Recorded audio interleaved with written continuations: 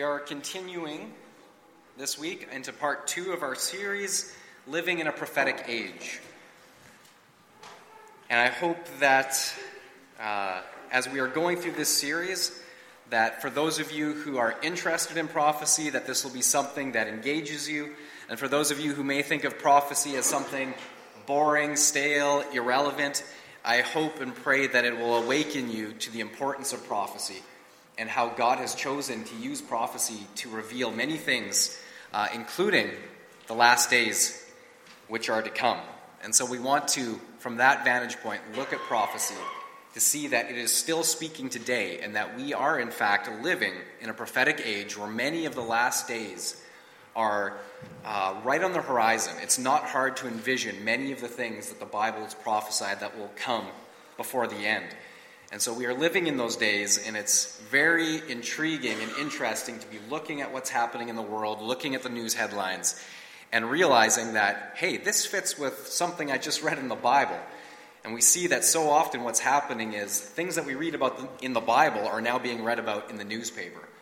And so I think we are in an age where we need to start paying even closer attention. Would you bow with me and let's pray.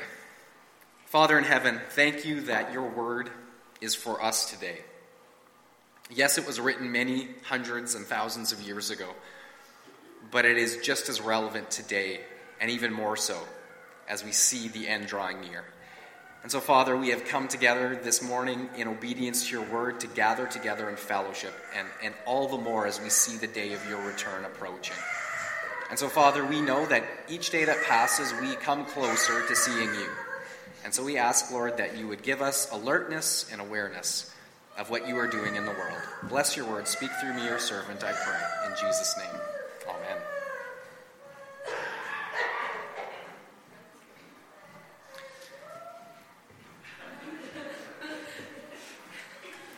It's just one of those mornings, isn't it?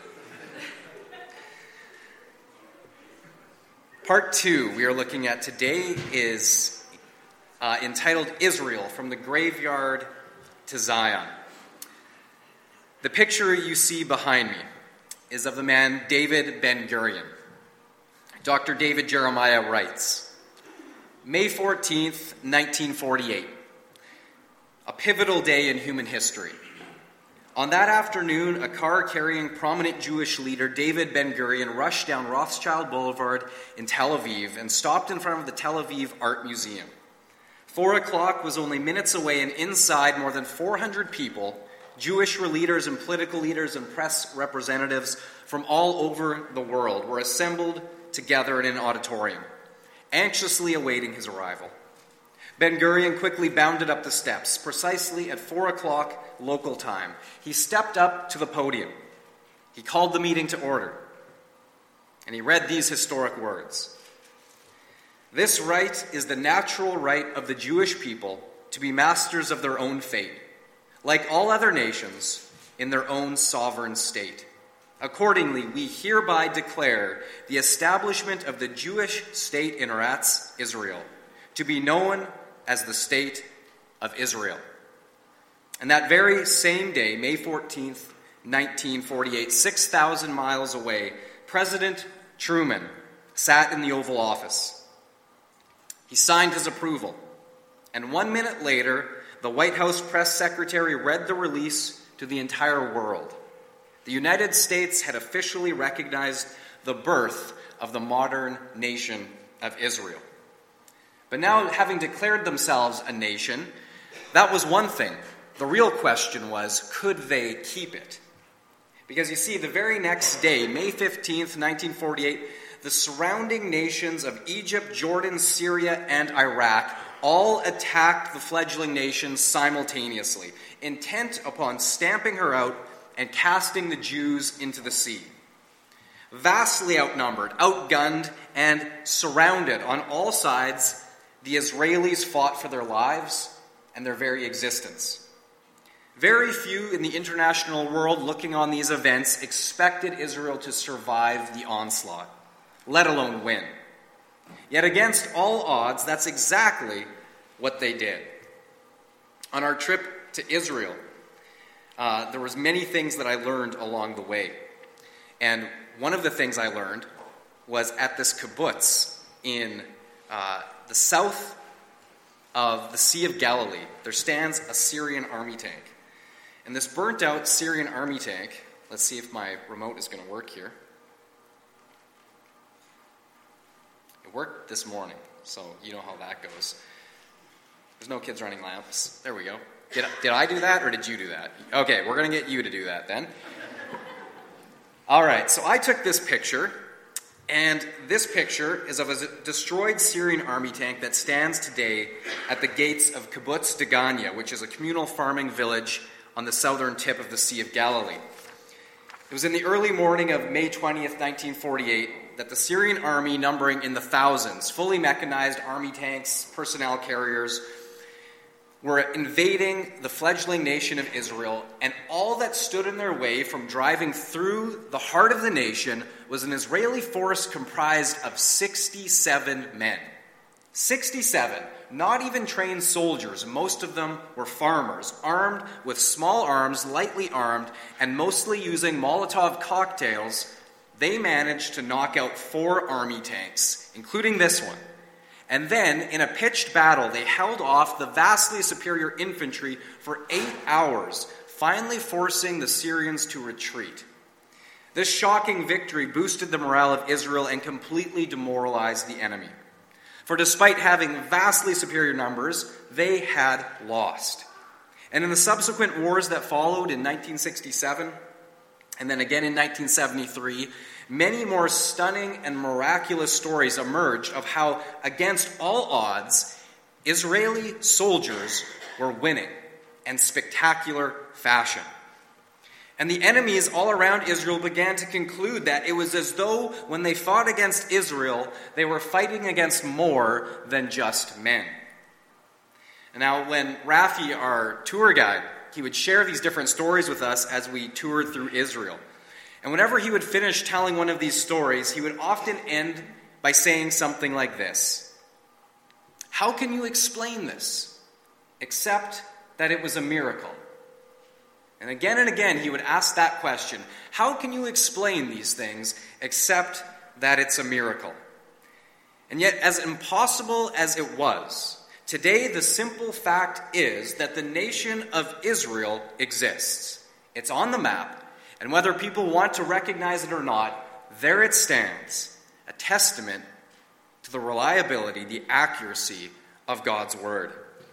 Now, in this next picture, you'll see a map of Israel. Geographically, the nation is tiny. It's only 260 miles long from the bottom tip to the top. Only 260 miles. It's 70 miles across at its widest point, and at its narrowest point is only 12 miles wide. Yet despite this tiny size, it is constantly at the center of world attention and the news headlines. Now, incredibly, this May 14th, 2018, will mark 70 years since the formation of the nation, the modern nation of Israel. Now, 70 years, those of you who know biblical numbers, is a significant number. 70 is a very important number. In fact, 70 years is the number of years that Israel was in exile the first time in Babylon. And so there are many different scholars and prophets who think something significant could happen this year. Of course, we're just guessing. But nonetheless, 70 years, it's a significant number.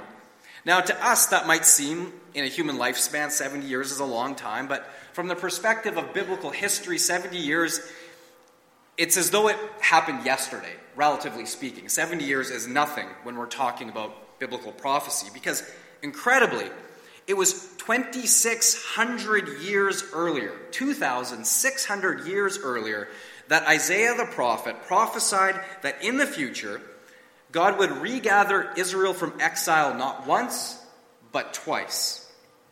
Let's turn to Isaiah chapter 11, verse 11. I'm going to read 2 verses for you there, verses 11 and 12.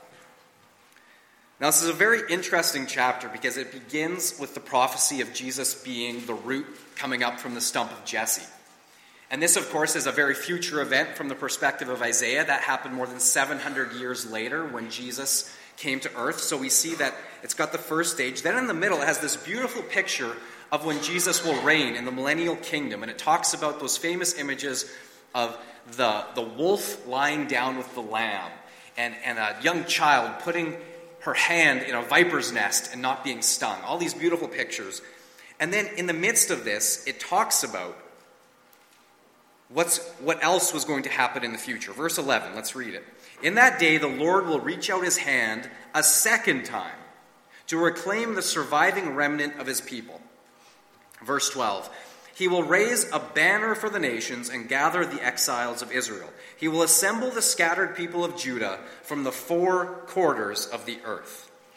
Now, what's so remarkable about this prophecy is that he prophesies even before Israel's first exile and regathering. Even before it happens the first time, Isaiah accurately predicts that it's also going to happen a second time.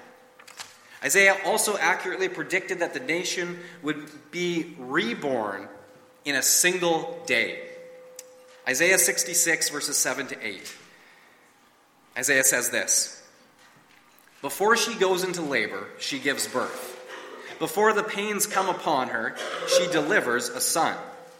Who has ever heard of such things? Who has ever seen things like this? Can a country be born in a day or a nation be brought forth in a moment? Yet no sooner is Zion in labor than she gives birth to her children. Incredible. Make no mistake. Even from a secular perspective, the rebirth of the state of Israel is unprecedented in history. And it happened in a single day, just as Isaiah said. Never before or since has an ancient nation that was conquered, destroyed, and dispersed to the four quarters of the earth. Never before has it gone back to its ancestral soil and successfully reformed their nation. On this point, Gary Fraser writes, you cannot find the ancient neighbors of the Jews anywhere. Have you ever met a Moabite? Do you know any Hittites?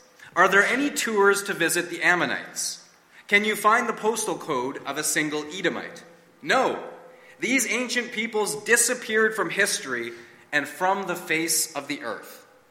Yet the Jews, just as God promised, returned to their land. Indeed, who has ever heard of such things? Who has ever seen things like this? Can a country be born in a day or a nation be brought forth in a moment? Before 1948, the answer was never and impossible. These things just don't happen. But now think of this. How incredible is it that our generation, of all generations, this generation is in a unique position to be able to answer Isaiah's questions with the answer, yes, we have seen it. Only Israel. Israel stands alone amongst all nations in all history of having been brought forth in such a miraculous way. Indeed, the simple fact that the modern nation of Israel exists today is a miracle of biblical proportions. One that was 1900 years in the making. But now you might be wondering, and I think rightfully so, what's the big deal about Israel? Why is there so much attention, so much focus on this tiny piece of real estate? Did you know that of all the nations in the Middle East, Israel boasts being the only one that has not discovered oil? Isn't that incredible? There's all this oil all around them, but Israel's like, where's our oil? And our tour guide Rafi would joke about how, God promised Abraham this land, and yet, where's the oil? And yet there are those who think maybe someday it will be found. Nonetheless, why is this piece of land so highly contested? Well, let me give you, as quick as I can, a history lesson of Israel in pictures. So I'm going to need you, Ben, on top of this as we go through these. The next picture is that of Abraham making the covenant with God, or God, rather, making the covenant with Abraham. God, of course, made an everlasting covenant with Abraham. Everlasting means everlasting. It doesn't have an expiration date. This promise, this covenant, had many parts to it, but the big ones are these. He promised that he would give him the land, and he marked out its boundaries. And did you know that to this day, the boundaries that are marked out have never been fully claimed by Israel? Because it goes all the way to the Euphrates River, which is across Iraq, modern-day Iraq. So they've never yet received all the land, but they have received some of the land. And again, in modern times. So the first part of the promise was he would give him the land. The second was that he would make a great nation out of his descendants as numerous as the stars in the sky. And that was such an incredible promise because at the time, you probably know the story, Abraham and Sarah were barren. They had no children. And here God's promising an old couple past childbearing years who are barren, that they're going to have descendants as numerous as stars in the sky. But the Bible says Abraham believed God. That's why he's called the father of faith. Abraham believed God to do the impossible. So he promised him descendants as numerous as stars in the sky. Third, he promised that his descendants would become a blessing to all nations. Now that one's been a little on the, well, how exactly have the Jews been a blessing to all nations? The primary fulfillment of that is through Jesus Christ. Jesus Christ came through the special nation of Israel, and he has indeed blessed all nations of the world. And finally, the covenant included this. Anyone who blessed them, Abraham and his descendants, anyone who blessed them would be blessed. And anyone who cursed them would be cursed. This one's very interesting because we think about what nations destroyed Israel, destroyed Jerusalem, and took them into captivity. The Babylonian Empire. Where's Babylon on the map today? Anyone? Where's the mighty city of Babylon with all the hanging gardens? It was the wonder of the ancient world. Where is it today? It does not exist. It is in utter ruins. Babylon, yes, they were used by God to bring judgment and discipline upon Israel, but they also received the curse that destroying Israel, they were destroyed. The second one happened with the Roman Empire, razing Jerusalem to the ground, sending the Jews to the world. Where's the Roman Empire today? Can you mark out its boundaries on the map? No, you can't. Italy's there today, but it's not a major player in world affairs. And Rome has long since ended. And so we see how this plays out. Even if you consider modern times, the nation of Germany, the Holocaust, what they did to Israel. Well, in the immediate aftermath, you could say, well, Germany's still doing okay today. But in the immediate aftermath, for all we know, Hitler committed suicide. The Nazis were hunted down to the four corners of the earth and prosecuted and imprisoned, and in many cases executed. And the German people as a whole repented of what they had done, and in fact, in many ways, blessed the fledgling nation of Israel. And so we see those who perpetrated it were very definitively dealt with, and the nation as a whole repented of what they had done. And so we see that this expiration date does not exist on this. Blessing Israel is in return to be blessed, and to curse them is in return to be cursed. And those covenant promises were, of course, largely fulfilled when God freed Israel from slavery in Egypt, and he gave them the promised land to establish the nation of Israel for the first time. But again, this everlasting covenant does not expire. It's still in effect today. In the next picture, you'll see that Israel had another big problem, and that was idolatry. The trouble for them was that a covenant is a two-way agreement. So in order to continue to live under God's blessing, Israel needed to continue to love, to worship, to obey, and to follow God and God alone. And in this regard, they failed miserably and repeatedly. They constantly turned away to worship pagan idols, such as the infamous golden calf. And of course, Baal comes up over and over and over again. If you've read through the Old Testament, it's nauseating how many times you read, and they turned away again and worshipped Baal. And so after all of these times and all of these warnings, finally God hands them over to be defeated by the Babylonians and taken into exile. But even then, God didn't abandon them there, using King Cyrus, as we saw last week. God used King Cyrus, a pagan king, as his instrument. And 70 years later, God used him to mercifully return Israel from exile back into their own land. Then we skip ahead. And here we see in this picture Jesus weeping over Jerusalem. Why is he weeping? Well, of course, we know that God, through all of the prophecies he had foretold, he would send them a Savior, a Messiah. He was sent to them. He went to his own people, but the religious leaders rejected him. And Jesus, knowing that the rejection of him was going to lead to an even more severe judgment and exile for Israel than the first time, He weeps over Jerusalem, and he foretells of her coming destruction. He even predicted that not one stone of the temple would be left standing on top of the other. Then, of course, they crucified him. And there on the cross, he took the sin of the world upon himself. He was buried. He gloriously rises again. He ascends to heaven. And following this, there is a period again where God mercifully gave the Jews one last chance to repent and to receive Jesus as their Messiah. And we see that happen at Peter's sermon at Pentecost. And again, the bold preaching of Stephen directly to the Pharisees, telling them, Jesus, the one you killed, is your Messiah. But though a couple of them believed, overall the religious leaders again rejected this last chance to repent of what they had done.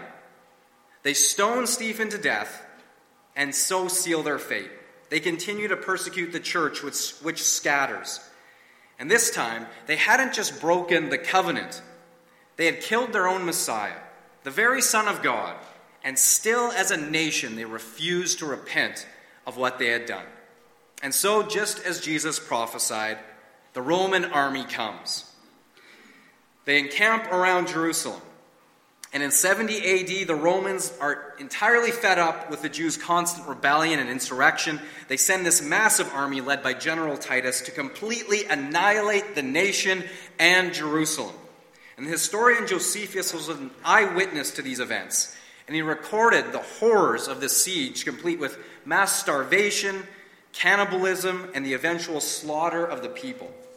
He then records that just as Jesus had foretold, not only was the city destroyed by fire, and then whatever was left standing was razed to the ground, the fields were salted. They literally salted the earth so that nothing would grow. They chopped down every single tree, every single orchard, every single vineyard was razed to the ground. And finally, just as Jesus had said, not one stone of the temple was left standing upon another. And you see in this picture, today, I took this picture myself at the base of the Temple Mount in Israel. And there to this day lie some of the ruins of the stones. Notice, not one standing upon another, lying there. Of course, many of them were reused later on to rebuild what today are the walls of Jerusalem. But Jesus' words were fulfilled to the letter, because you see, nearly everything in the temple, the massive temple, was overlaid with gold. And so when they burned everything to the ground, Josephus records that the extreme heat from the fire was so intense that it melted the gold in the temple, causing it to run down between the stones.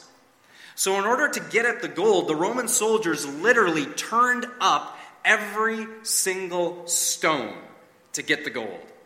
Not one stone was left standing upon another, just as Jesus had foretold. Then this, of course, leads to the diaspora. The few survivors were enslaved or dispersed to the nations and scattered, just as the Bible said, to the four corners of the earth. But the blessing and the curse both followed them. For though wherever they went, they still prospered financially, they seemed to always do well, they were also despised and persecuted almost everywhere they went. Ruthless pogroms nearly everywhere, always singling out the Jews. And in the meantime, the Romans gave one final insult to the land that they had ravished, the now desolate land of Israel. They named it after Israel's worst enemies. They looked back in scriptures and said, who are Israel's worst enemies? Let's name the land after them. They found in the Bible the Philistines. The Philistines are Israel's worst enemies. Let's name the land after them. And that is how Palestine came to be. Talk about adding the ultimate insult to injury. Your nation has been taken, destroyed, and now named after the Philistines, Palestine. We jump ahead in time. The Jews are established all around the world. And then came Adolf Hitler, the Nazis, and the Holocaust. In 1933, there were 9 million Jews estimated to be living in 21 European countries. 9 million in 1933. In 1945, 6 million of them were dead. 2 out of every 3. 2 out of every 3s in Europe brutally and systematically murdered. Now, I know this isn't news to any of you. It's not to me either. I've been a student of history. I've been interested in history for most of my life, so the details are not new to me. But when we were in Israel, and we got to go to the Yad Vashem Museum, which is a memorial to the Holocaust, for the first time, the sheer magnitude of the evil that was done really hit home. And there in Yad Vashem, the final room you visit is the one pictured here. This room is called the Hall of Remembrance.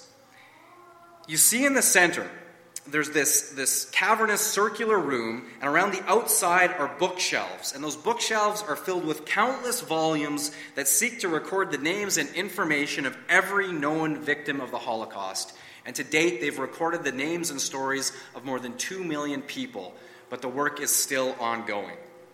The number of books is just mind-boggling. Each one of those books contains thousands upon thousands of names, and you can just sit there and you can't even take in every book in the time you spend in there. And in the center, there's a cone going up, and the ceiling of the hall is this 10-meter-high cone displaying some 600 photos and snapshots of some of the victims. And this exhibit just represents a fraction of the murdered 6 million men, women, and especially children from the diverse Jewish world that was destroyed by the Nazis. All I can say is the effect of the hall is staggering. It staggered me. I could not take it in. I could not comprehend the sheer hatred and the evil done towards the Jewish people, God's chosen people, on such a massive scale. It is terrifying and impossible to comprehend. And yet, out of the ashes of the Holocaust, the world was so appalled by what had been done to the Jews that out of a compassion and some sense of a collective guilt, there was a willingness to allow the Jews to return to their own land, and it finally came to a head. And as we left Yad Vashem, this final picture jumps out at you because of what it says. Because as we walked out of there, I looked up at this archway, and I read the inscription on it from Ezekiel chapter 37, verse 14, that says this: "I will put my breath into you, and you shall live again, and I will set you upon your own soil." And so walking out of that place to look up and read that verse on the literal soil of Israel, after just being confronted with how the satanically inspired Nazis tried to exterminate them, well, it just couldn't possibly have fit any better. Because in that moment, I just felt this thrill of realization that I was no longer reading prophecy, but history. This has happened. I want you to turn with me now to Ezekiel 37. And the setting of Ezekiel 37 is of God showing the prophet Ezekiel this valley filled with dead, dry bones. And God asks him in verse 3 this question: "Can these bones live again? Can these bones live?" To which Ezekiel replied, "O sovereign Lord, you alone know." Now, in the midst of the Holocaust, as their bodies were literally being fed into the incinerators and their ashes were scattered across the land, who could have imagined that the Jews had any future at all, let alone that out of that they would become a nation again? God then goes on and he instructs Ezekiel to prophesy to those dead, dry bones. And he says in verse 5, "I will make breath enter you, and you will come to life." So Ezekiel does. And as he's speaking, a great rattling is heard as bones begin to draw back together. Can you just imagine this picture? Bones, heaps of bones, drawing back together. And I debated about showing a very graphic picture of pictures taken in the concentration camps when they were liberated. I decided against it because I think most of you have seen them. But just imagine this scene of bones being drawn back together. A great rattling sound is heard, and then, miraculously, they not only draw together and reform, but then tendons, flesh, and skin cover them. And they lie there, whole, but with no breath yet in their lungs. Then God tells Ezekiel to prophesy some more, so that breath enters their lungs. And again he does. And then the whole graveyard stands up. They get on their feet. In verse 11, God says, "These bones," listen to this, "these bones are the whole house of Israel. And they say, Our bones are dried up and our hope is gone. We are cut off. It sounds like a pretty good description of 1945, doesn't it? Therefore, prophesy and say to them, this is what the sovereign Lord says, O my people, I am going to open your graves and bring you back up from them. I will bring you back to the land of Israel. This portion of prophecy has been fulfilled almost to the letter. For from the graveyard of the Holocaust, incredibly, against all odds, impossibly, God brought the nation of Israel back to life and set them on their own soil. The same soil that God had covenantally promised to Abraham all those millennia earlier. Which brings us to an important point. God did not return the Jews to Israel because they had repented or deserved it. He did it for his own name's sake. Listen to Ezekiel 36, verse 22. He spells it out. God says, it is not for your sake, O house of Israel, that I am going to do these things, but for the sake of my holy name, which you have profaned among the nations where you have gone. Verse 23. Then the nations will know that I am the Lord, declares the sovereign Lord, when I show myself holy through you before their eyes. For I will take you out of the nations, I will gather you from all the countries, and bring you back into your own land. Incredible. We're reading history right in the Bible. But now, a question. Why is there this two-stage resurrection? Why this middle stage where they're like zombies? I call it the zombie stage, in the middle, where bones have come back together, there's flesh on them, but there's no breath in their lungs. They're just zombies. Why? Well, this is because a crucial fulfillment of prophecy yet remains. You see, Israel as a nation has yet to repent of crucifying their Messiah. As a nation collectively, they have yet to repent and to receive Jesus as their Savior. So yes, they have physically been restored, but not yet spiritually. They are still as a nation in that second stage. As J. Vernon McGee points out, they have a flag, they have a constitution, they have a prime minister, and they have a parliament. They have a police force and an army. They have a nation, and they even have Jerusalem. They have everything except spiritual life. So therefore, the final outpouring of the Spirit upon Israel, that final stage of resurrection, has yet to happen. But make no mistake, that day is coming. It's coming. In fact, as we speak, I believe God is working towards that end. And today it's being reported that more individual Jews are recognizing Jesus, Yeshua, as their Messiah than ever before in history. The culmination of it is foretold in verse 26. God says, I will put my sanctuary among them forever. My dwelling place will be with them. I will be their God, and they will be my people. So, having learned all of this crash course and a history lesson on Israel, what are we to take away from all of this today? Well, the first thing I really hope you're taking away from all of this is that prophecy is not just something that was fulfilled in the distant past or will be fulfilled in the distant future. No, prophecy is something that has and is continuing to be fulfilled in our time, in our day, in our generation. It's happening. And it's not just in the Bible. Pick up the newspaper. Read the headlines. Just as the Bible foretold, Israel and Jerusalem are again at the center of world attention. Remarkable. All of these things God has foretold, they are happening. Secondly, I want you to take away that the story of Israel is our story. Like Abraham, Isaac, and Jacob, God chose us. He chose us not because there was anything especially good about us, not because we were especially deserving, but simply because he loves us and he wants to save us and use us for his glory. And yet so often, like Israel, we too sin and rebel, and we turn away to the false idols of self and pleasure and pride and greed and anger and gossip and bitterness. And like Israel, we can so easily bring reproach to Jesus' name. And the world is watching us, and when they see our hypocrisy and our fighting, it brings reproach to God's name, and yet in spite of all of that, God chose us, and he lavishes his grace upon us daily through Jesus Christ. Not because of who we are, but because of who he is.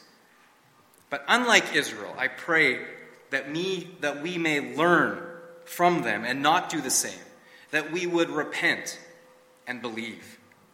And thirdly, like Israel, I want you to take away today that God can take our spiritually dead, dry bones, and he can breathe new life into us by his Spirit. He can lift our souls up from the graveyard of hell and sin and death, and he can raise us up into the eternal kingdom of heaven and the Son he loves.